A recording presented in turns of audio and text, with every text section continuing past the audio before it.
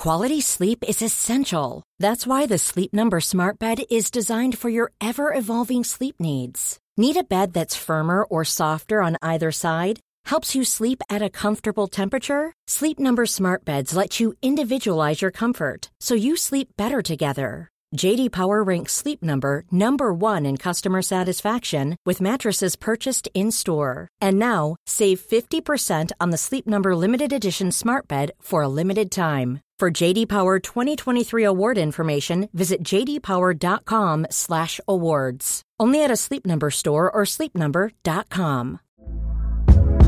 Hey there, it's Michelle Norris. I'm host of a podcast called Your Mama's Kitchen. When I travel, I'm usually looking for a way to find a taste of home when I'm not at home. And one of the things I love to do when I am at home is entertain. And Airbnb allows me to do that. When I was in California recently, I rented a house that had a great kitchen. And when we were sitting around the table, we're all thinking, we're in someone else's house. Someone could be in all of our homes as well.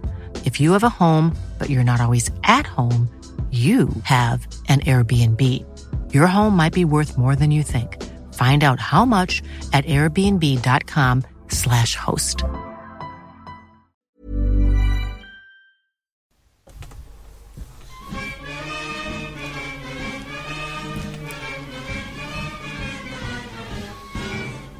Hello and welcome to this. It is the Egg Chasers Rugby Podcast, the podcast about rugby that doesn't take itself or the game too seriously. I'm JB, sat in, well, what is a rather luxurious chair, next to my dear friend Phil. Hello, Jonathan. And my good friend Tim Cocker down the line. How are you, mates? Dear to good. All right, fine. No worries. Not offended. How are you doing? Yes, good. How is that shipping container? Have you had a refit of it yet? Have you got a nice comfy chair? Yeah, I've because you won't get a third decadent chair for the Rugby Dungeon, I've got myself one for the Egg Chasers TMO shipping container. I am reclined as we speak, and I am in an airtight container away from your alcohol-filled breath, which leads me on to, how was Prague? Well, here's the thing. If you're ever thinking of going, or you have a loved one who's going to go, do not let them go. It's just, did not like it. I did not enjoy it at all. Well, I did enjoy it. I enjoyed being with people. Put it this way, Tim. I will now tell you a story after Phil tells you how he enjoyed it, so you get a bit more of a balanced opinion. Okay.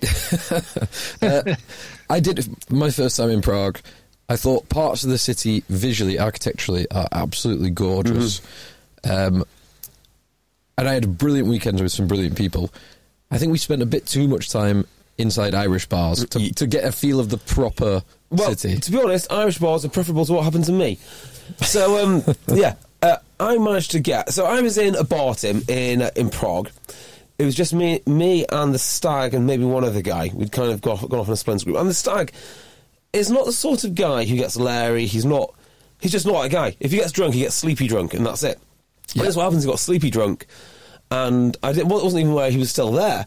Saw him in the corner of my eye, being spoken to by one of the bouncers. So I popped up and said, "Right, do you want him out? Shall we go?" And he said, "Yeah, you got to go. I'm head bouncer. You got to go now."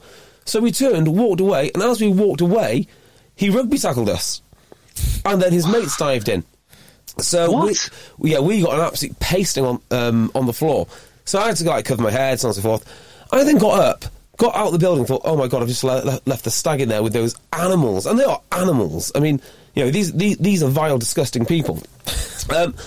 So I get out there and I'm like, right, okay, I think I can probably reason the stag out without him being too badly beaten up, because the way they were trying to hurt me by stamping on me and all that sort of stuff, I thought, well, he's in for a right hiding here. Got to the door and asked, lads, come on. We don't need to do this. Can we just have the stag back and we'll never see each other again? That's fine. One guy spat in my face and the other guy pepper sprayed me. What? Yeah. And now, pepper spray. At least it's off the list now. You've done it. Yeah. So just what's it like? What's it like? It is horrendous. It is horrendous, right? And it got my God. Right into the corner of my eye. It wasn't just kind of round the eye area. It was directly to the eyeball, which was really painful. After about 2.5 minutes, I sort of came around of blindness. I was like, oh, right, need to go and get my jacket. So this is an interesting one. Gents, I know you pepper sprayed me. I know you beat up the stag. And I swear to God I'm going to go. please can I have my jackets? And unbelievably, we got our jackets. I was then pickpocketed, so I've lost about 200 quid and about 5 bank cards. Yeah, good. I'm tapping my nose at this point as well. Yeah. No, I know. By the sounds of it, I could believe anything. Jeez. 2 of the lads who got taxis home were asked to put numbers into card machines in the cabs. One was done for 400 quid, another one was done for 200 quid. Oh my goodness. Yeah, like the culture out there sucks, quite frankly, especially like the late night culture. It's a violent, nasty place. But a nice church. Bloody beautiful church. Yeah, it's got spires, which are great, but if you can't see them because you've been pepper sprayed, difficult. But anyway, good for... This is not a joke. As the spray was hitting my eye, I was thinking, this is going to make a cracking story. You were right on that, Jay. Yeah. So that's what we did. Wow. I warned you. So, Tim, has there been some rugby happening? Yeah. So while you were off on that stag, I was working at Gloucester and at Exeter, 2 outstanding games of rugby, which I think just an outstanding weekend of rugby. Whichever league you look at, well, I mean, look across to the Pro 14 firstly. Connacht qualifying for the playoffs and for Champions Cup. All 4 Irish provinces will be in the Champions Cup next year, which is an amazing achievement. Yes. Connacht beat Cardiff. Cardiff will feel very hard done by with that TMO decision that didn't go their way. Quite a controversial one. I mean, I've watched the video a bunch of times. I still don't know how they didn't decide that the Cardiff left winger didn't score in the corner, but I'm delighted for Cardiff. And Jack Carty, the fly half, is the in-form Irish fly half. He's absolutely bossing it. So you reckon World Cup starter, yeah, over Sexton? Sexton out. Oh, yeah. Sexton out. Good. And what else happened in the Pro 14? Lost. It'll be, your boys, Phil. Yeah. Ulster, big win away at Edinburgh. Really important win away at Edinburgh. I've seen the Balakoon and the Little Try. But you're not meant to be very good. I don't know how this happened. Ulster are just building our hopes up until they smash them on rocks in a few weeks' time. Yes. In the playoffs. Well, it looks like we might not even get to the playoffs. Benetton suffered a loss. But with Edinburgh also losing, that might work. But Scarlets won, big win, so it's very, very tight in Conference B. There's 2 points separating Treviso in 3rd, so Scarlets in 5th. Yeah, but you are right, Tim. There were some absolute bangers this week. Amazing. I thought the Bath Gloucester game looked bloody intense. The Leicester game was awesome. The finish to the Leicester game was pretty brutal. Well, the whole thing. I mean, it's just like it was sort of like four seasons of rugby in one game. Like, you saw the absolute stupidity of both teams. You saw the absolute brilliance which they're capable of. You saw it all. Totally agree, and I can't wait to talk about it. But I just want to compliment you, JB, on your Rugby Dungeon podcast in the wake of the Israel Folau story, as and when it broke. I thought you brought some rare nuance and some rare and a lot of reason and respectful and sometimes disagreeing, but respectfully so, opinions. I thought you brought them together really well, mate. Yeah. Thank you. It's a bit of a different format. We had listeners call in, which is completely different. But the thing is, the people that follow us, I mean, like, they don't follow us because they hate our guts. They follow us because, they quite like, talking about rugby, so on and so forth. And on Twitter, it's just not really a good enough format in order to have these conversations. So I thought it was important that people get to talk about this, and that's what it was, really. Yeah, I enjoyed it, and I thought the guys that phoned in put across some very interesting opinions on the matter. Yeah. Well, I think the thing about Israel Folau is we all agree on about 99% of it. Everyone. It's wrong. He shouldn't have done it. He has done it. And then where we start to diverge is, well, what do we do with him now? And I think that's basically the difference that everyone has. Yeah, and you're right. And unfortunately, and you hit the nail on the head with Twitter, for example.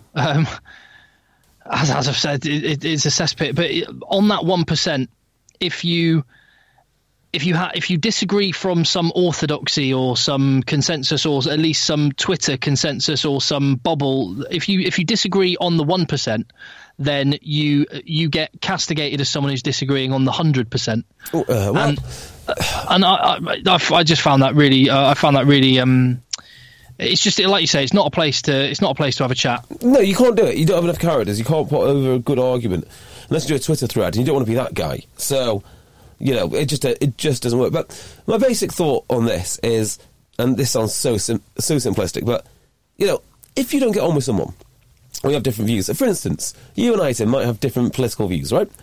The best thing for you and I to do when we have a beer is maybe talk about the things that we agree that we agree on. And I think there's such a rush to highlight where everyone has differences and then push these differences more and more and more, and then you get other players commenting, and then people want to know what they think, and then there's a list of players who've said naughty things, and before you know it, they're using this as a wedge. And the narrative at the moment is rugby's got a bit of a crisis. I couldn't think of any less of a crisis, because even though you've got these unsavoury things which have been said, the response from the majority of players and the unions and everything else has been broadly right on this subject. In fact, it shows me exactly what an inclusive game it is. You've got lads like Joe Marlow, James Haskell. They are on the right side of the argument. And, in some ways, if there's some good to come out of this, it is that we know exactly where we stand now with the majority of people in the game. Well, yeah, and I don't think we needed this incident to know that, because that is rugby. And so I could totally agree with people that have sort of said rugby's got a problem, which was one of the kind of narratives of a lot of the stories over the weekend, a lot of the newspaper articles over the weekend. Rugby's got a real problem. No, rugby does not have a problem. Rugby is the solution, as it always has been. Rugby is a melting pot where, God, I'll play with bricklayers and high finance bankers on the same team. Exactly. I'll play with immigrants and natives. I've played with black and white or whatever, and gay and straight. That is rugby, and that's what I love about it. You're there to focus. That's why you basically come together, because you're focused on one thing. You've got one target to achieve. So, it's just not. I guess it's just not a particularly great thing to happen in the sport in general, I guess. Of course, yeah. You're right. And just as an update to the overall position, so the ARU have made a statement to say that they have notified Israel Folau of a most serious high level breach in the code of conduct, and they are effectively terminating his contract, subject to, he's got 48 hours to appeal, or, well, it is just appeal or request an appeal. So, as I understand it as well, he said his faith is more important than his career. That is basically what he said now. His statement is, I live for God now. So, he says, I love playing footy, and if it goes down that path, I will definitely miss it. But my faith in Jesus Christ is what comes first. So he has made a very strong signal that he's aware of the consequences of his actions, and I think was previously aware of the consequences of his actions when he put the tweet, and believes his faith and doing it for his faith. Putting that tweet out, or that Instagram picture for his faith, was more important. Yeah. Can I make a comment on Polynesian culture in general, please? Absolutely. Yeah, go on. So, when this sort of broke, I reached out to Dan Leo, because I was like, I know, people, people on the islands take their culture, their religion very, very seriously. But I just want Phil, you must have played with plenty of Pacific Islanders. I know I have. Yeah, a few very good. A few. This was no surprise in that sense, in terms of what the views they hold are. Yes.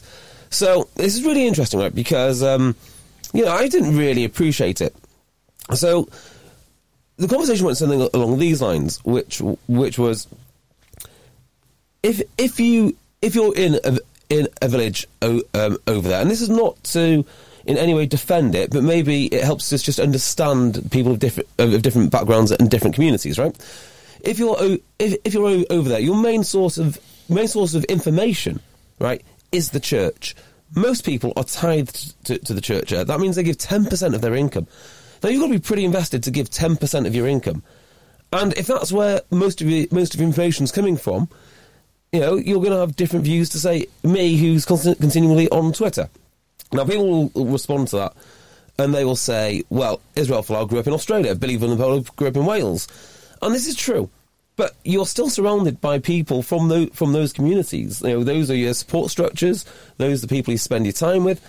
And I just think it's really important that we put it into perspective where these lads are coming from, what they give to the game, what they're like as individuals. I mean, the Billy Vunipola stuff is interesting because he is a phenomenally nice man. By any measure, he is a good bloke.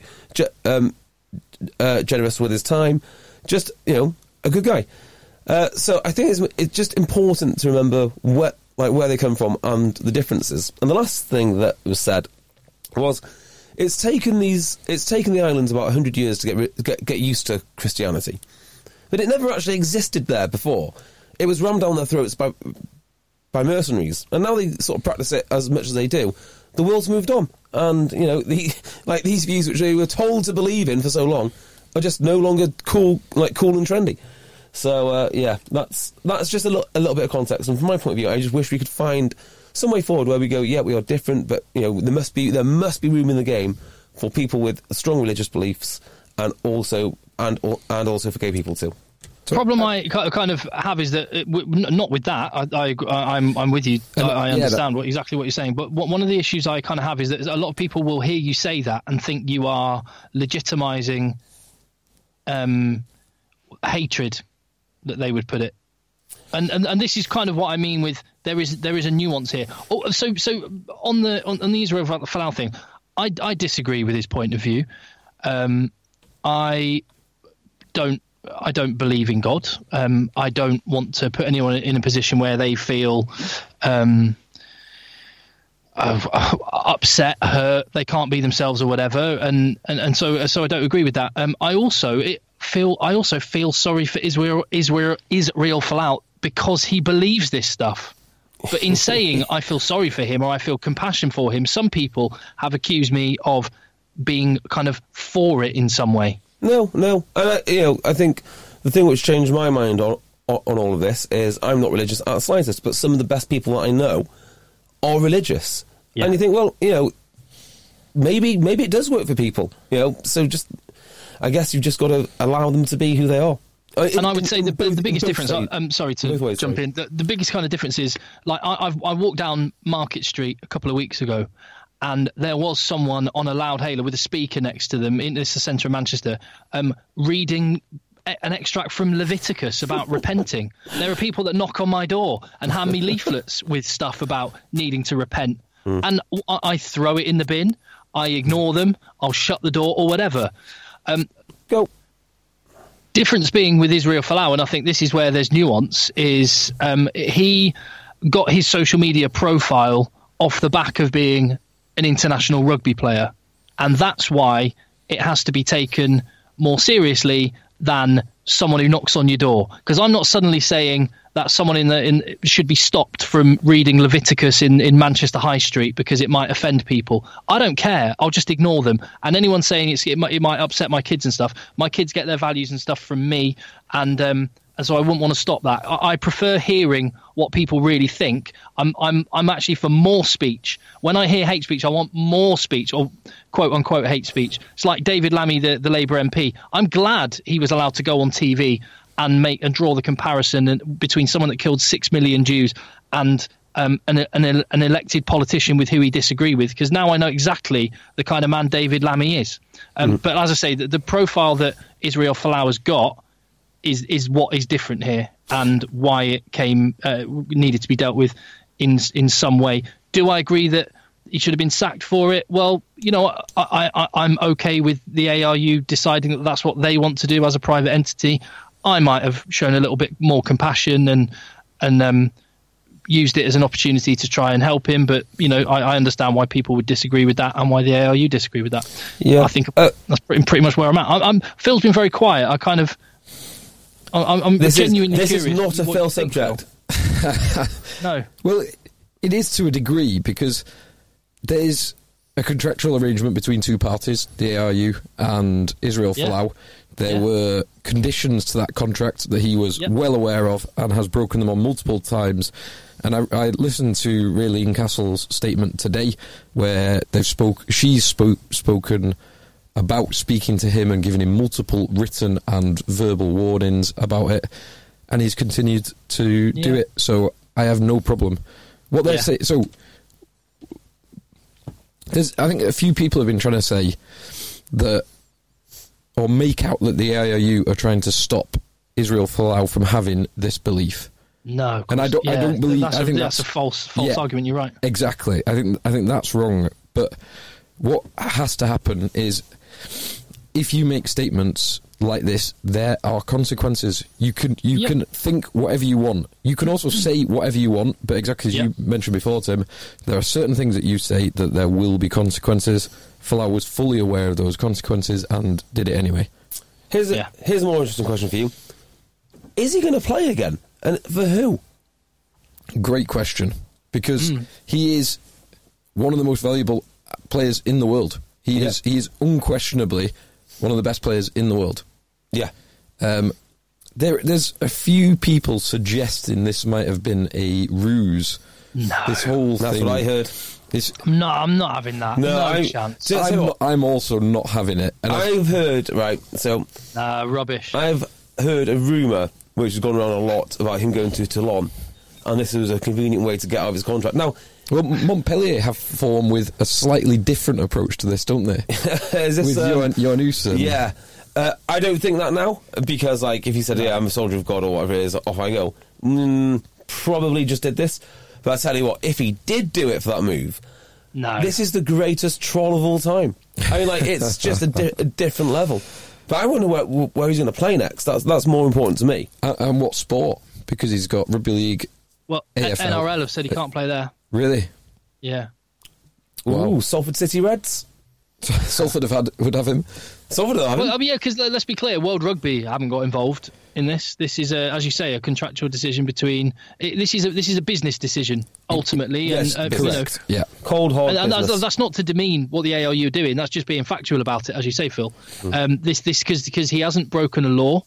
He hasn't he hasn't done anything which World Rugby have felt they need to step in and stop him from doing, playing rugby full stop. So it's interesting. One thing I will just say that sort of bubbled around this is, and as I say, I have an element of compassion for him because, as you say, when you hear him say the words he's saying, he is literally, wherever he is sat right now, people said he was being hateful. And yes, that is kind of offences taken, not given. I don't think he genuinely 100% believes what he's saying. I would say it's wrong. Yeah. He wants to help people. That's the way I'm reading him doing this. Yes, exactly. And so that's what I would say. I wish there was a little bit more good faith all round in the discussion. As in, if people had gone, "Oh my God, he actually thinks this. What a poor man. He sat there thinking this, and we know it's ridiculous. He thinks he's helping, and he's just making it worse. He's not sat there going, I'm going to say something that's going to hurt people. He thinks he's telling the truth. I find that sad. I feel compassion for him as a result. I wish there was also a bit more good faith. Like I say, on Twitter, people will twist and that 1% and mischaracterize, misrepresent. That, like, for example, a lot of people were saying he was saying people should burn in hell. No, he said they will. Yeah. And language matters, and it's different. And sorry to go on. There was also, I'm not going to name who it was, but there was one person I just thought was a bit cruel. One person in the rugby world who tweeted out and sort of said, "Oh, blah blah blah. They've pinned their colours to the mast. I'm going to pin mine to the mast. I'm an atheist. Blah blah blah. I don't think this." And then he says, "If you have any evidence for God, ping it over. My DMs are open." And then it's just. It's a real... You don't change people's minds by behaving like that. I thought it was really sarcastic and nasty to... And, exactly. You're not going to change a single mind by... That's exactly where I was getting to. What my thrust of my point was that you've just made a lot better, a lot more succinctly. Yeah. Will he play again, though, Tim? That's what I want to know. I think he will. I do not care about any of his views. I want to see him catching high balls. Yes. I would like to see him again. It'd be an interesting... I think France would be the best thing. Yes, France. There's an element of when... it's totally different, but there's an element... Brive or Perpignan? Well, I was thinking this. There's an element of the Paddy Jackson, Stuart Aldin thing that I think the best thing for him, if he wants to continue playing, would be to go to France. Yeah. And actually, we might say his views are stupid, but he's a very good player. He's not doing it on his own by all accounts. So there could be something in it. Maybe if you want to catch those high balls, better start praying. Yeah, that'd be my view. I think we've done that to death, haven't we? No more Israel Folau ever again, please. Unless it's about rugby. Or until the next time he posts an Instagram post. Please, just unfollow him. Everyone unfollow him. Right. Sorry. The good faith thing extends that there are actual rugby players who both liked the post and also are real advocates for like gay rugby, for example. Yep, and I actually know one. I actually spoke to one of them about it. So that's an absolute statement of fact there, Tim. Yeah. So all I'm saying is there's nuance everywhere. Indeed. Right. Not on Twitter. A lot can happen in 3 years. Like a chatbot may be your new best friend. But what won't change? Needing health insurance. United Healthcare Tri-Term Medical Plans, underwritten by Golden Rule Insurance Company, offer flexible, budget-friendly coverage that lasts nearly 3 years in some states. Learn more at uh1.com.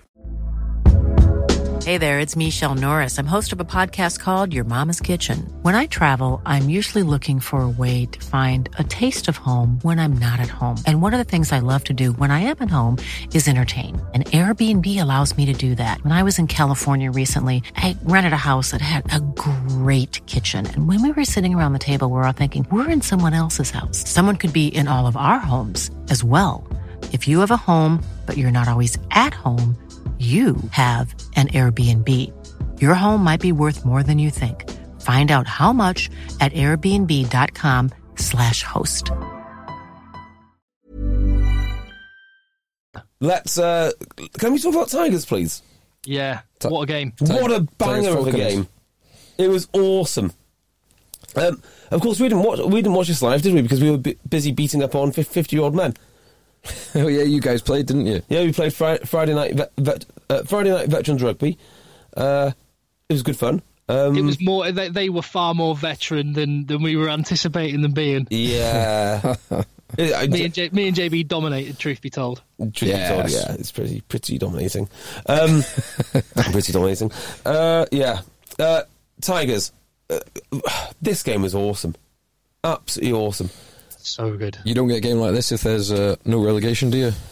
No, I don't. Still don't know what to do about the relegation thing yet. And I don't think as it is. Work on France have two really strong divisions. The third division is pretty tidy as well and professional. Well, so just it's decent though. Yeah, but the standard, the coaching's rubbish. It's not professional. No. Okay, yeah. I get that. There's ways you can raise the standards all round, but yeah. Raising the bottom rather than cutting it off halfway, it should be the focus. And for exactly the reason we've just had. And people have said, the relegation will inhibit the style of rugby. Look at the way Bristol played. Look at the way Newcastle and Leicester both these teams played. I mean, all of them. Sorry, Goniver just goes around the edge of the Leicester wing. I can't remember who it was. Like he wasn't there. Was it Oliver Feller? Oh my good God. Veronica Goniver, who is 35 years old as well. 35. He doesn't move like a lot of 35-year-olds. No, Guy Thompson was excellent. Guy Thompson was brilliant, and I thought it was very appropriate for him to get the final turnover. Yeah. Or the final penalty. He is probably the only Leicester player that's come out of this year with any credit. Oh, no, mate, I don't think he's looked himself. In the pack, yes. A lot of times. Certainly. I said I don't think he's looked as good as he has done in the past this season. I think he's so important for them because he carries, he's dynamic, You know, he just yeah, makes but you're things basing happen. that on the Newcastle game we just saw, because I agree with you, and he showed it, but I don't think that has been the case all season. No, I think it has. I think he's been doing all right. He's had a couple of injuries this year as well, hasn't he? Yeah. I mean, Yeah, they need a carrier, and when he's in the team, he gives them that edge. And I tell you what, I also liked how Newcastle started the game with a missed kick instantly into a penalty. I just thought, like, this sums them up. They're a good team, but just tiny little mistakes. Yeah, fine margins. Yeah. Well, it was an interception for one. Oh, God, that was horrific. And Toby Flood got an absolute beating. All game. He did. So it has been said. I saw people discussing it online and stuff, and they're saying that penalty at the end never gets given unless it's a penalty at the end of the match near a line. I do tend to agree with that. I think, it depends, because there's times when that penalty doesn't get given when it should be given, when the team, I'm just trying to get this the right way around in my head, but the team who are currently behind should be getting that penalty, if that makes sense. Referees seem reluctant to give the final penalty when the final penalty will result in a team scoring to win the game. I'm just having a look at the table now. I'm guessing that's Newcastle done pretty much. Yeah, I think relegation's done now, isn't it? What is it, 9 points? So there's 7 points. There's 3 games left. Oh, okay, 7 points, 3 games. Ugh. So, yeah, because Worcester win a game, it's done. So this weekend was so important and so bad for Newcastle Falcons, because obviously Leicester Tigers, that was an 8-pointer or a 10-pointer, whatever you want to call it. Bristol beating Saracens and Worcester hammering Sale. That it has really changed the look of the bottom 4 teams. Yeah, I had a feeling this is going to happen to Sale. I had a feeling. Well, it's funny because a week ago, Sale were talking about top 4. Well, they were, and actually. we were talking about Worcester as getting dragged into the relegation. Yeah, and now Sale are in 8th position, only just ahead of Bristol. I know. Well, Dime said last week, he says he doesn't think that they're good enough for 4th. It must be awful to be right. Yes, but he would have been saying that thinking we are going to get top 6. God, and now top 6 is... Well, it's possible. It's absolutely possible. Sale got to play Bath. Any team, including Bristol, through to 9th can get top 6. It would so be good. It would be a challenge for Bristol to do it, but it is still possible. Just back to the Newcastle one. The again, it's sort of linked in with the Tom Youngs one last week. A lot of people have said, how did Toby Flood getting cleaned out and having to go for a HIA? How wasn't that dealt with a red card? It's interesting because we are seeing almost identical incidents being officiated differently week on week, which is the worst of all worlds. It is in my mind. Right, so the one hit on Flood was the O'Connor one, and I was looking at that, I was thinking that could be a red. Yeah, that could be a red. A different day, a different ref. They've just come off from some sort of directive course or whatever that they've been on, and it was head to head, and you caused concussion because you were reckless. You were reckless because you weren't in control. So it's a consistency. But again, I think the one thing we can probably take from last week and this, the inconsistency is maddening sometimes, and as you're scratching your head. But if Toby Flood is forced to be holding up his own body weight, which he wasn't, he was flopping on the tackle player, then there's a target, and then these will happen less. And this has got to be the preventative. In this particular instance, has got to be the route rather than punitive. How do you mean, Tim? So he wasn't supporting his body weight. Right. So if you're supporting your body weight, as in you're still jackling for the ball, but your legs are holding you up, there is a bigger target to hit. It should be penalty to Tigers. Yeah. Yeah. Or 2 penalties, one to Tigers, one to punitive. Or if there's penalised first. It all happens in a snaps in a second. It's really hard. Yeah, and I think actually in this incident, I don't think Flood was trying to. I don't think he flopped to try and steal or slow down the ball. I think he flopped because he saw 3 men coming at them and thought, if I try and stay on my feet here, I'm going to blow a knee out, or I'm going to have a massive, horrendous injury. It is so dangerous. So I think Flood found himself at the wrong place at the wrong time. It might be one of the most. I mean, you're so vulnerable, and you can't see what's happening. That's the thing.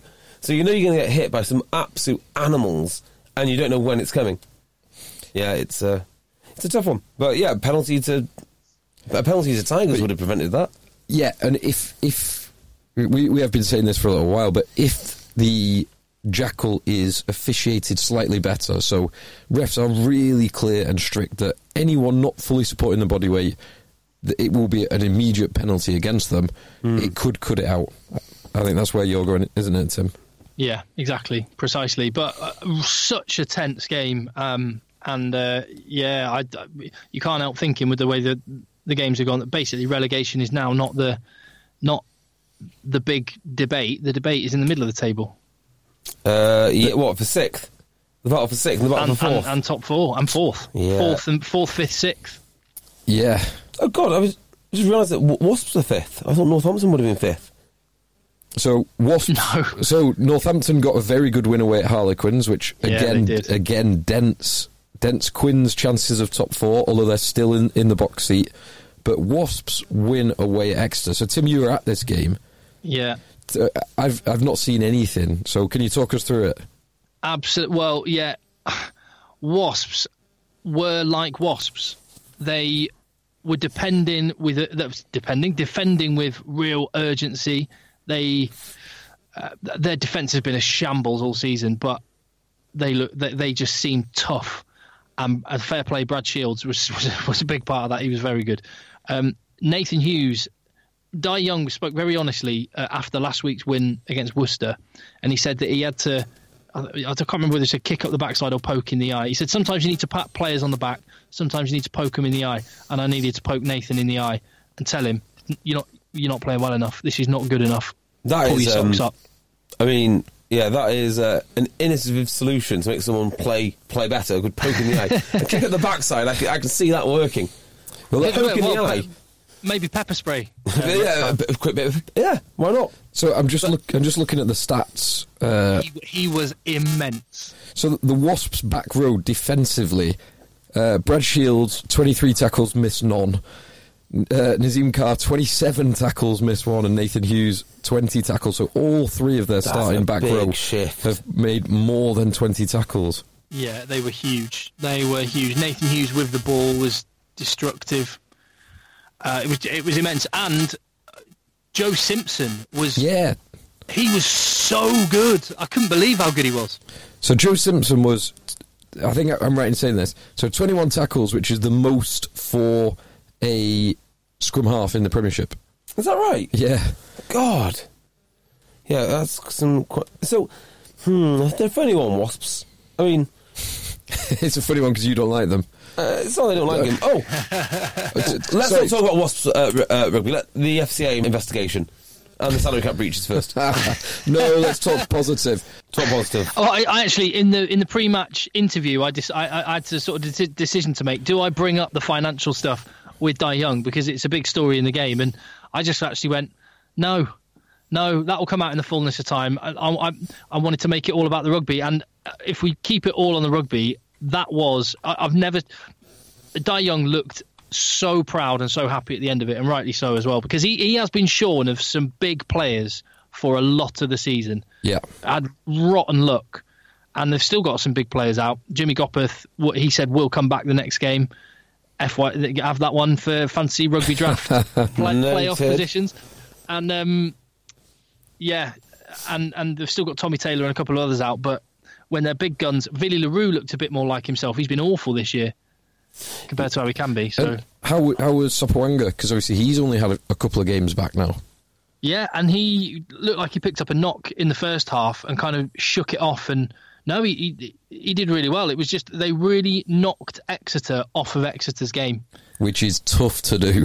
Their first ever win at Sandy Park. When was last time? Wow. When was last time Exeter lost at Sandy Park?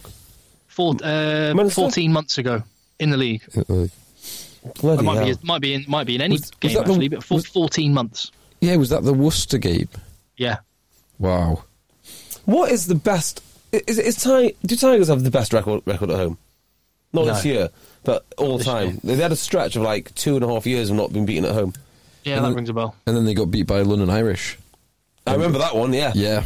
First time London Irish beat them in 17 years at Welford Road or something ridiculous, or maybe ever.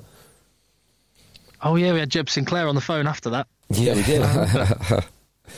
So yeah, that's very, very impressive win for Wasps, and it moves them. So they are ahead of Northampton Saints. So right now, Quinn's in 4th, Gloucester in 3rd, who look like, well, they have secured 3rd. Saracens obviously lost to Bristol in 2nd, and Exeter on 77 points, so 9 points ahead, even in spite of that loss in 1st place. You were also at the Gloucester game, yeah, Tim? Yeah, I was, yeah. Amazing. Tell us about that after telling everyone about Akuma rugby shirts. Please, go. We have Egg Chasers Akuma rugby shirts, which you can see pinned on our Twitter account, twitter.com/rugby podcast. They are, well, we've got match fit shirts, we've got casual shirts, whatever you want. We can get some stash on us from Akuma Rugby Shops. akumashops.com/eggchasers. Yeah. That's akumashops.com/eggchasers. And you can look like one of our army of fans, and they are an army because these things are going very, very quickly. Yes, they are. Also, I did get a message earlier from friend of the pod, Steve Parrott, who on match days runs the Exeter Chiefs Twitter account in very humorous fashion as well, I might add. And he said, when you're mentioning Cornerstone, can I just say the one thing I really like about those razors, because Steve has one, Of course. is he said, but it's something you don't mention. It's the fact you can stand them upright on their base. This is true. This It's is a very feature. good point. Yeah. He said it sounds minor, but it really appeals to his neat and tidy mind. So yes, Cornerstone razors, because you listen to us, you get a great offer on a incredible German precision engineered razor, and because you listen to us, you get a free aluminium engraved shaft. Get your initials on it so everyone knows it's yours. Stand it on its end on the shelf in your bathroom, as Steve says, and you can get that with your cartridge of 6 razors with no obligation, but we think you'll love it and want to continue for just £4 because you listen to us. £4 for a free engraved shaft. Razors delivered to you in a presentation box. cornerstone.co.uk/egg chasers. That's www.cornerstone.co.uk/egg chasers. Wonderful stuff, Tim. Wonderful stuff. Yes. Bath. I watched this game. I watched the whole thing in the airport on catch up. This looked awesome, mate. So good. I mean, before we talk about the rugby, talk about the atmosphere at Kingsholm. I was just about to say, Kingsholm, when it's full, there's no better atmosphere in English rugby. There's others which come very, very close or rival it, but that shed, the noise that comes out of that place is amazing. I was thinking today when I was watching this game, I was like, I think this is my favourite fixture of the year. Bath away at Gloucester. Yeah, and Bath have had a really good run there, and I know from when Nick, my brother, played at Bath, he said he used to love playing at Kingsholm so much. The stick you get from the shed, and he absolutely loved it. And I think it does bring the best out of Bath, which it did, particularly in that first 20 minutes. They were immense. Yeah, so they scored 2 early tries, didn't they, to make it quite a handsome lead. Yeah, and had a chance at a third. And they had a penalty kick. Freddie Burns was just running the show. He really was. 17-0 up. Freddie Burns looked like Danny Cipriani at times. That's how good he was. Rodri McConaughey, this guy's a class act. Everything he seems to do is spot on. Yeah, what a find. Isn't he just? When you think you've got Anthony Watson and Rockandunguni out. Yeah. Anthony Watson, by the way, was doing the team warm-up. So he is going to be back soon. Although, I'll tell you what, his left calf, it was the difference in size. It was less than half the size, his left calf to his right calf. Yeah. Interesting. Yeah. Because it's been Achilles issues, hasn't it? Yeah. So he's obviously not been able to do anything on his left leg. It was like 2 different legs from 2 different people. That's interesting, because normally, if at the end of these kind of injuries, the injured part normally ends up actually stronger because you do so much rehab and so much kind of prep work. What was his injury exactly? Snapped Achilles. Yeah. Ugh, one of the worst. And he's snapped. I think he had surgery on it. He then was doing a photo shoot or some advertising shoot for some NFL thing. Yes, that's right. And re-snapped it. Working for the NFL? Yeah, I think it was the NFL coming to the UK. There was some crossover piece, and he was just doing a photo shoot, doing nothing really, and it re-snapped. Oh, so NFL's interesting. There's a few injuries in NFL which just pop to mind, which are completely random. So we're talking about random NFL injuries. Ever heard of Orlando Brown? I'm not an NFL guy. Tim, have you ever heard of Orlando Brown? No. He was I don't know. Anyway, he was a huge lineman for the Browns. He was hit in the face and partly blinded by one of the penalty flags. Oh, wow. What? What? Yeah, a penalty flag. They throw penalty flags, just like a little piece of cloth. Yeah, he was hit. It went through his helmet, hit his eye, partly blinded. Had to get paid off by the Browns. Another one, left tackle Jason Peters. I think it's Jason Peters for the Eagles. Fell off a mobility scooter. Out for the season. Why was he in a mobility scooter? Because he's recovering from injury, so he's using a mobility scooter to get around. And he fell off the thing he was there to help him with. I think he sued the manufacturer. That's what Ellis Genge was doing last summer. Oh yeah, he had his he was on a mobility scooter. Yeah. Wow. There you go. Two random injuries. Oh, speaking of, you mentioned NFL. Let's just very quickly. We haven't had a podcast since Christian Wade was assigned to the Buffalo Bills. Yeah, I mean, let's just see how it pans out. Everyone's acting like it is a big achievement. It's a huge achievement. Let's not downplay it, but he's still a long way away from playing an NFL game. Let's put it that way. So, because I don't know NFL, has he signed as like a training squad or a practice squad? I think so. Well, so the first part of that is yes. So there is a 53-man roster that's the team that goes out on match days on Sunday. There's 10 more players that are in a practice squad. There's sometimes have an injury reserve list as well. Now, when you're on a practice squad, you can be picked by any other team to go into a 53-man roster on another team. Okay. But Christian Wade is on the international player pathway, where they have 4 spots every year, which are funded centrally by the NFL.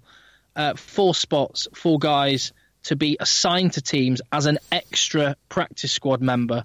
So whereas most teams have 10 players on their practice squad, the Buffalo Bills have an 11th spot, which they don't have to pay for out of their salary cap. Now, I'm not saying that Christian Wade had any visions of what the NFL was going to be like, or, really thought, well, I'm sure when he thought it through, he was thinking maybe the LA Chargers, or maybe the Miami Dolphins, and palm trees and beaches. The Bills, I don't think, would have been high up on his list. No, there were 4 teams that he could have gone to. One of them was the Jacksonville Jaguars. One of them was the Miami Dolphins. Oh. So he had a 50% chance of being in Florida. Devastated. He's ended up in Buffalo. Buffalo it is then. Yeah. Okay. But basically, there's a lot of people saying, and I don't want to demean the accomplishment of what he's managed to do, to even be someone that's gone through the pathway program is pretty special. But there's a lot of people saying he's been signed by the Buffalo Bills. That makes it sound like Buffalo Bills had their choice of everyone that's coming out of college that's a free agent, and they picked Christian Wade. No, they've been assigned Christian Wade. If I was a betting man, I wouldn't bet any money on him playing in the NFL. If he does, it will be truly remarkable. Yeah, I'm sure we did speak about this actually. I'm sure we spoke about the position. Yeah, we did. He's in a really difficult position, as in the position he wants to play, running back, which is what I assume he's going to be. It's just so competitive. Good luck to him. And these are guys that can run like 10-second 100 metres, and they're 18 stone. yeah. And they're unbelievable. They are unbelievable. But that's a really good summary of what happened at Gloucester and Bath. Oh yeah, I think we nailed Gloucester and Bath. Well, the main summary of what happened at Gloucester and Bath is it would be unfair to the rest of the team, but Sippers again. Now, are you on the fan? Are you in the fan club? I always have been in the fan club, but here's maybe what I was. So I was struck as I interviewed him for the man of the match chat afterwards. In the back of my head, I was thinking, I'm going to have to eat humble pie on the podcast. Yeah. Yep. As he was talking, because I remember having that same thought, in the same way that when you were pepper sprayed, you were going, great story. I was thinking, I'm going to have to say this on the podcast. Because I was so impressed by him as a man, the way he spoke, the unselfishness and the generosity with which he spoke about his teammates and about the organisation and everything else. I thought, actually, the issues that I've always had with Sippers and used to make me think maybe he shouldn't be in the England. Oh no, not he shouldn't be. I'm happy if he's not in the England squad because he's just going to cause issues. I actually think he's a different man now. Agreed. Did you float the idea of the sip mitts? The Sips stick mitts. Yeah, sip. Yeah, and I think it was sip mitts in the end. No, wasn't it tip? Oh, yeah. No, hang on. Were they tippers? Tippers. Yeah. Tippers. So you go from the slip mitts. Talking about the thimble shape bits that go on the end of your fingers. Stick mitt. Yeah, it's a training and playing hand system. Yeah, and it's graduated from very slippy from very sticky to very slippy. So you get better and better and better. So if you don't know what we're talking about, we were thinking of player businesses, and the business for Sippers would be you wear gloves because he's so good at catching the ball, he needs an extra challenge, so it makes the ball slipperier, so you can't catch it, and you train with them, and then during the game you replace the slippy gloves with sticky thimbles, and then you should have an exponential increase in your skill level. Is that right? Absolutely. And didn't this come because he was wearing tape on the ends of his fingers? Someone was wearing tape. Someone was. It was Hastings. Adam Hastings. Yes, it was. Adam Hastings, that's right. Yeah. I also think Gloucester fans now, I would like them to start wearing golden wristbands. Platinum wristbands. Yeah, and then when he scores, we've got to shake. Like there should be a celebration where they all shake their wrists in the air. Yeah. Oh no, put the wrists in front of them like they're being handcuffed. Oh, even better. Golden wrist, incorrect. Platinum. Yeah, that's what. If I become a Gloucester fan, I'm going to buy some golden wrists. If you become a Gloucester fan, I might become a Gloucester fan now, just so I can wear my golden wrists. He can't do any more. But of course, Cocker's Law. Who would he be replaced? Who would he replace in the England squad? All of them. Every one of them. Forward and Farrell, go. I would be okay having 3 10s in the squad. He needs to be the man, I think. Yeah, he's not going to be the man. He should be, though. That would be my contention. Yeah, but he was ace. He is ace, though, isn't he? He's so good. He's very, very good. He is. Well, just look at the difference between Gloucester and Wasps, and that's not to put it all down to there's a whole number of different reasons, but there's definitely a correlation. Correlation doesn't always equal causation, but I think to some degree it definitely does. Yes. on this occasion. So, any idea how they're going to get Danny Cipriani paid for next year and the year after that? Has this sort of made sense to anyone? Or are they just going to sort of cross this bridge when they come to it? What do you mean? Well, he's signed a new deal. Yeah. He's probably playing at the moment for below market value because of, World Cup year. Yeah. Staying in England. Gloucester know they're going to have to pay him a lot of money, I assume. Well, he's signed an extension now. Yeah. Exactly. So how are they going to fund that? Someone's going to have to be leaving in the summer to fund that. Yeah, there'll be a few ins and outs. I've not got it in front of me, but there's a list of ins and outs going on. So, yeah. And, it's an expensive squad. It looks like a damn good squad too. It is a very good squad. Their South African forwards are gnarly. They are, aren't they? Mostart's a beast. Yeah. So there's 4 players leaving listed this year. So Paddy McAllister going to Connacht. Yep. Ben Velicott is going to Wasps. Yep. Tom Savage is going to Japan. Is he? And Denman has left or is leaving to Coventry. Is that nearly Danny Cipriani's money there? If you put all 4 together, maybe. Maybe. And their signings, actually, the only guy they've brought in is Jamal Ford-Robinson. Great player. And they've promoted half a dozen players from their academy. Oh, and sorry, they are also bringing Joe Simpson in. Yes. In the swap deal for Velicott. Yeah, they're going to have to do some more business, I think, before they can get under that cap. That would be that'd be my guess. I don't know. Oh, Billy Vunapola's just put out a... Oh, God. Go on. So there was a statement of earlier today from both Billy. Oh, okay. Well, we can probably deal with that off the back of the Bristol game in a bit. Just very briefly. Nothing major to see here. Anyway, sorry, I didn't mean to interrupt your flow. It just popped up on my timeline. No, I think the most important thing from that is that there's no further charge from from Saracens. Saracens have spoke with him at length. They've issued him a warning, and the matter finishes there, which I think is right. Good. Gloucester, I think they can win the Premiership, the whole thing. So they'd have to beat Saracens away. Yep. Happy with that? Or Exeter away. No, it's going to be Saracens. They are Saracens. Okay. Yeah. Well, they certainly don't fear. So that they would prefer that as well, because Saracens, there is a chance that Saracens will be fighting there's a good chance that Saracens will be fighting a Champions Cup semi-final and final in the run-up to this game. So, well, final anyway. Final, yes, in the playoffs. I mean, they've got a lot of forward power. The backs are super exciting. Oh, imagine Sippers doing one on Farrell. Imagine that. They did that. They did that at the weekend without Jason Woodward, without Ollie Thorley. I thought Thorley played. No, he's injured. Not available for selection. Who was the winger? Was it Tom Seabrook, the winger then? Yeah. Who, by the way, fair play, the Gloucester groundsman deserves a bit of credit for making a slightly wavy line that Tom Seabrook went in on. Perfect. Ideal.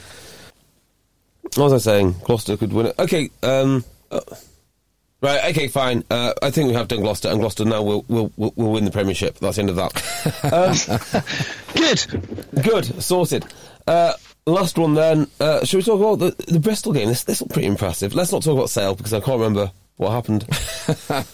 You blacked it out. I didn't see the game. I can't really comment on it. I did notice on your Rugby Dungeon discussion you used "we." Yes, several times. To Sale again. I can't imagine I would have done that. Multiple times. Nope. Not to me. I think I meant we, as in, like, sometimes I might work there or something. At that point, it is okay for me to say we. But, as you well know, I'm a neutral. No, forget it. Let's do Bristol. Well, Worcester fans will not be happy about that. They bossed it. They are. I said, we had a caller who supports Worcester, and I said this is basically the best Worcester team they've had in about 10 years. It's a damn good team. I think Solomons has done a good job. This always worried me, this game, and I think the Worcester could potentially do this to anyone. I love Sam Lewis. Yeah. He's had a great season. I mean, they're just good, aren't they? They're well drilled. They know what they're doing. Stay up. They're going to stay. Well, they haven't, but they are going to stay up. It's looking ever more likely. The bottom three teams are so good. That's the thing. You really feel the salary cap biting now, because you can't just spend your way out of money. You've got to be better than that. You can't just have a good squad. You need good squad, good coaching, good systems, good facility. You need everything. Yeah. And that's why you've got teams with the quality of Worcester Warriors, Newcastle Falcons, and Leicester Tigers fighting out. One little stat that I used on BT at the weekend. I was just having my breakfast and I just sort of totted it up as I was going through the team sheets for Exeter. Exeter had, in their match day squad at the weekend just gone, 20 out of the 23-man squad have only ever played Premiership rugby for Exeter Chiefs. Wow. Awesome. Lovely. Which is an indication, when you sort of dig into what that means, it means, one, they had 9 academy players in the matchday squad, so that there's one great thing that you can do to help yourself, and Saracens have demonstrated that as well, and the clubs that Northampton this season have really made that something that's a string on their bow. The second one is they pick up really, really good quality players from below Premiership level. Harry Williams, Alec Hepburn, and there's a number more. One from RGC, actually. He was the guy from RGC. Second rower. Lonsdale. Big second rower. Lonsdale. Sean Lonsdale? Atkins? Sean Lonsdale, yeah, they got him from RGC. Anyway, so they pick up, they identify players from outside the Premiership, and thirdly is they create an environment where people don't want to go. When you actually look at the Newcastle side, they're doing some of those things, but a lot of those players are, I don't want to denigrate them by saying it, but journeymen. Yeah. Newcastle, it's weird. They do sort of get a hometown discount. So one of the things they think of is trying to get players who used to come from the region back up there, because they think they can get them for slightly less to come home.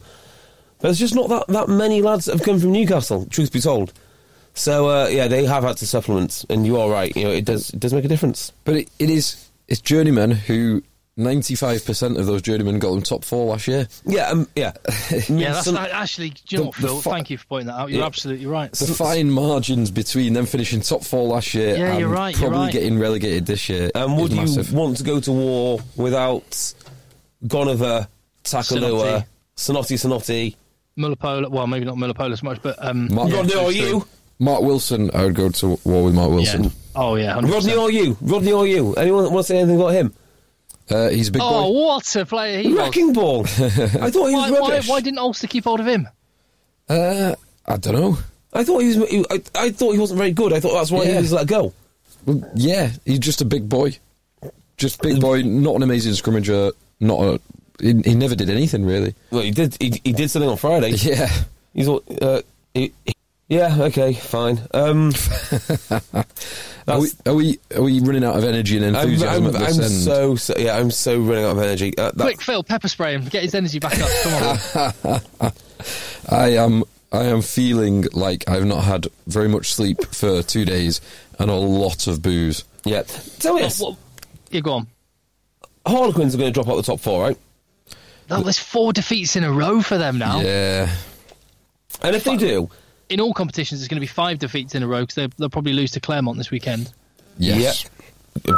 A bit of a hiding there. Northampton, to me, are the team that look like they're top 4 material. You can say that about any of them 1 week to the next. Yeah, exactly. Great. I think I said this last week. I just like how they're playing and how they're going about their business. They're so positive with how they play. The problem, Northampton, their pack is not strong enough to mix it in the top 4.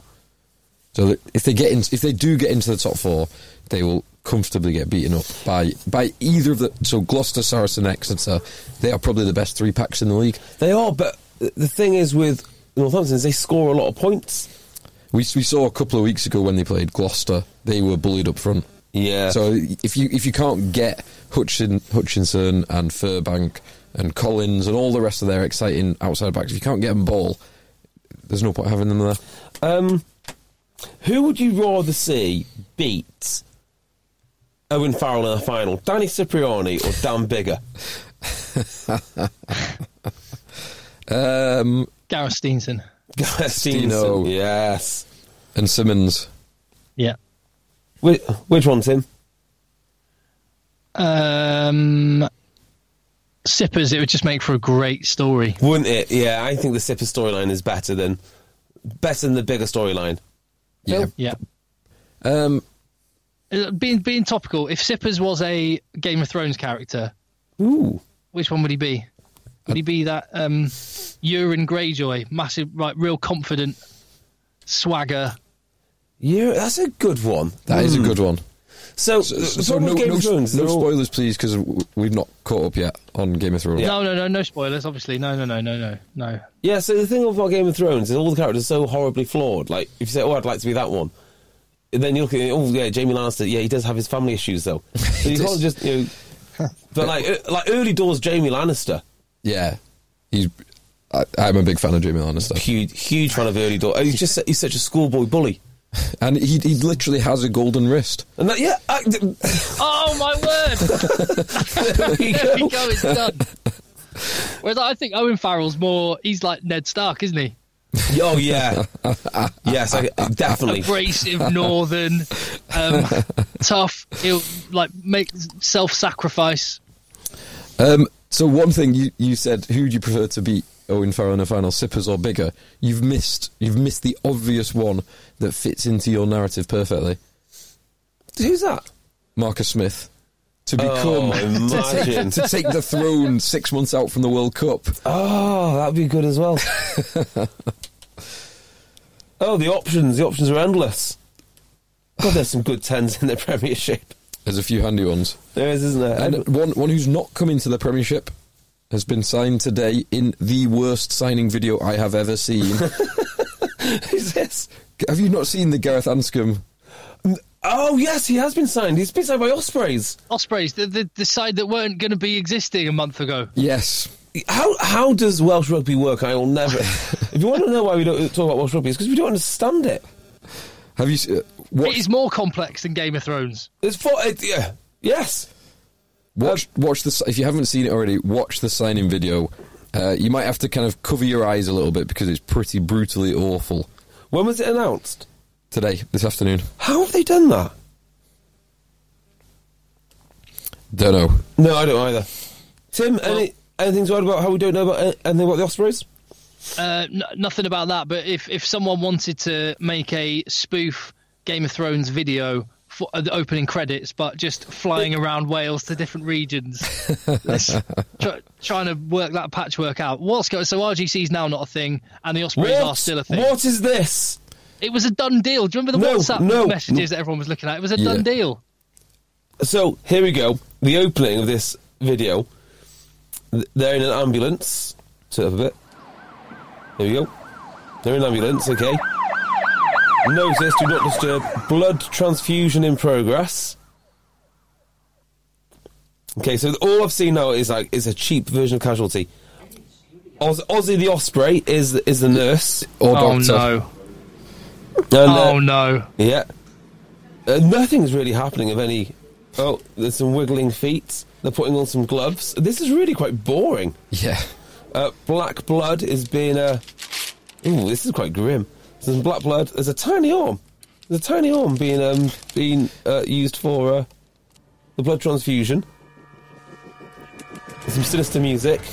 Jay, it's a 2-minute video. You don't need to narrate the whole 2-minute video. They take all the blue blood out of him and they put the black blood in, and then go out and Anscombe signs. There you go. Oh, that's awful. That is one of the worst things I have ever seen. That is awful. Correct. However, go and have a look at, and please, Phil, can you get it on your phone, or someone get it on your phone? The end of the commentary, because we've played BBC Bristol before. The BBC Bristol commentary at the end of their game against Saracens. Oh, I am going to struggle because all my devices need charging. I think I'm going to struggle here. Yeah, this is far beyond my technical capability. All right, I'm going to try. BBC Radio Bristol, yeah? Yeah. I think Bristol Rugby put it on their Twitter account. Roger that. I got sent a link to it as well, but it's very good. So one of the guys, who was it? I think they're writing in the... Well, maybe Stuart Barnes was writing in the Times this week about how 10s need more protection. Do you guys have any thoughts on this? And do you think... Actually, can you just respond to my thought rather than asking if you've got any thoughts? Do any of you think that we're going too far down the road of protecting 10s? Because the more valuable... That's actually what we don't want. We don't want them to be too valuable. Oh. Okay, I found it if you want it. Hold on. Yeah, just answer this first, yeah? Yeah. Do we want them to be that valuable? Like, so is that not a bad idea? So they are valuable because of what they do. Yeah. I don't think... Well, they are not protected. As in, there are no different rules for 10s to anyone else, and nor do I think there should be. Exactly right. And that's not in the laws of the game anyway. There are things that when Johnny Sexton gets smashed by someone, quite often the players will be more likely to get a yellow card than if they smashed a different player slightly high. Yeah. That's how it appears anyway. Yeah, so I don't think... I think it's a dreadful idea. Obviously. I think that the idea of making one rule for one set of players and then... Yeah. And also... it's never going to happen. That won't happen. No, of course it won't. But the point would be... Well, the point I'm trying to make is, if they're that important now, if you change a law or you officiate them differently, they become more important. It's like a self-perpetuating cycle. Yeah. Oh, I see what you're saying there, yeah. Yeah, it's not going to happen, though. Mm. Have you got that clip, Tim? Yeah, have a listen. The clock says 0. Madigan needs to be composed. The Irishman who's played at the highest level. Middle of sticks. Now. So it's that same thing again with just one bloke commentating, another bloke just chatting when he wants about what he wants completely separately. Has got a chance. I also like the fact he called him the Irish bloke. To win this game for Bristol with the final kick of the game. It's right in the middle of the post. I said it was getting exciting, Joe. It's pressure, mate. You never know what I said you needed something to shout about, Joe. I mean, we've got something. That time is coming. I can't watch this. Andy, you're going to have to watch this, mate. Madigan with the penalty. which surely will win this game for Bristol. I'm looking at the bench now and no one's watching. Currently, Bears 20, Saracens 21, Ian Madigan, centre field position, directly in front of the post, 33 metres out. That familiar pose, bend almost 90 degrees from the hips, comes up, kicks right footed. He kicks it. Yes! Yes! Come on! Wow. For Bristol! Ian Madigan seals up. It is one of the least professional but most entertaining bits of broadcasting every time these local parochial stations do rugby. I love it. Absolutely love it. That is brilliant. That is it. Hey, one of these days, do you fancy, in fact maybe next Friday if you're not working, do you fancy recording us doing commentary for a Sale game? Maybe Sale Bath. I've got all the microphones and kit. We could just do that, basically. And put it to the pictures. Yeah. Afterwards, so we can finally get JB going, being the guy going, I can't watch. Too nervous. That would be good fun. I'm working at that match, though, so I can't do that. But well, you don't do anything during the game, Tim. Well, I'm absorbing the match. Yeah, preparation. Yeah, totally. We'll talk about it again. Yes. Right. Any other business? Can I John go Barkley to bed? Calling the Edinburgh performance shit. Did he? Yeah. Who? John Barkley was like it was Ross Ford's last home game, and John Barkley came out and said what a guy Ross Ford is. However, we were shit for his last game. Tough. I like the honesty of it. Oh, okay. Before we go then from Scottish Rugby, Johnny Gray's performance. Anyone? Was it Richie Gray? Oh yeah, 43 tackles. That is enormous. Yes. Another bit of business. Jack Knowles Red Bull scrum cap. Not seen it. He had a Red Bull branded scrum cap. Oh, did he? Yes. Is that allowed? Does that contravene advertising rules? Well, clearly not. Now, sometimes you see players with bits of tape over the branding on their scrum cap, and whilst a lot of people have sort of assumed that means you're not allowed to have the branding, look at Maro Itoje, he has his Adidas one, and other players have theirs. I was actually assuming that players putting tape over their scrum cap thing was that they hadn't got a sponsorship deal, so they were not giving anyone free advertising until they got paid to show the badge. I think that might be the way round it is, because as I say, Maro Itoje has his Adidas one. I always assumed it was because they were sponsored by tape manufacturers. But clearly you are allowed to have sponsored scrum caps, Jack Knoll being the first, so where else is this going to go in rugby? The end of the wedge. What other adverts are there going to be on bits of kit? It feels a bit dodgy to me, but then, as I say, Maro Itoje's doing it with Adidas. Why shouldn't Jack Knoll do it with Red Bull? Yeah, go for it. I mean, I can't think of what else you can really do it with. I mean, obviously Under Armour, Under Armour was so clever because their little thing stuck up a bit like the little polo neck. Yeah. So you could always see the Under Armour. Yeah. Footballers went through snoods, but I can see that being an absolute disaster in rugby. You can imagine if Jack Knoll tried to do that at the World Cup, I think World Rugby might have an issue. Oh, 100%. He wouldn't get away with that. Yeah. No. There was a running brand that made the first base layer. Do you remember that? That had a stripe down the arms. Oh, that rings a bell. Stephen Jones used to wear it. Navy. A long time ago, this. Long. 15 years ago. Yeah. Yes, I do. I can't think of anything else you could wear. You're not allowed to wear tights to play. Cycling shorts. The Gloucester backline branded cycling shorts. There's obviously a deal going on there with someone. Well, the one thing is what brands would work really well on a scrum cap. Right, let's wrap this sorry pod up. Let me go to bed, please. But I'd like some suggestions for rugby branding and what could go on a scrum cap that would work really well. Like, could you have... I don't know. What could you use it for that would be on a head? I don't know. I can't. My brain doesn't work either. Head and shoulders? Sorry? Head and shoulders? Yeah. Oh, there you go. I mean, yeah, you have to do it, I guess, so you have a scrum cap, but it exposes at least a section of your hair, and then you've got, literally a shop window for hair products. A very, very small niche shop window for hair products. That'd be my obvious one. Outside of that, I don't know. No.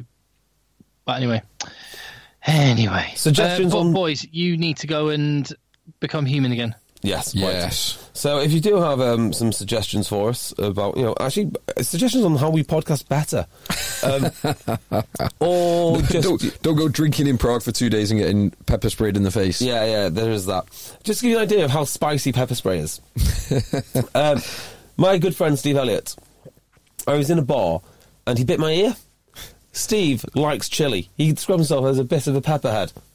His mouth was burning. And this was like a day afterwards. Wow. Good stuff. Right, find us on Twitter. I'm at JBeardmore, Tim's at Cocker, Phil's lurking in your DMs, or our own Twitter account, which is at Rugby Podcast. We're also on YouTube, we've got a Facebook account-y thing. Do all those things, find us, follow us, engage in the conversation, and that's it. And we'll see you with a normal podcast of our usual high standards next Sunday, when we'll have all the action from the European games. So until then, from me, Tim, and Phil, goodbye. Goodbye.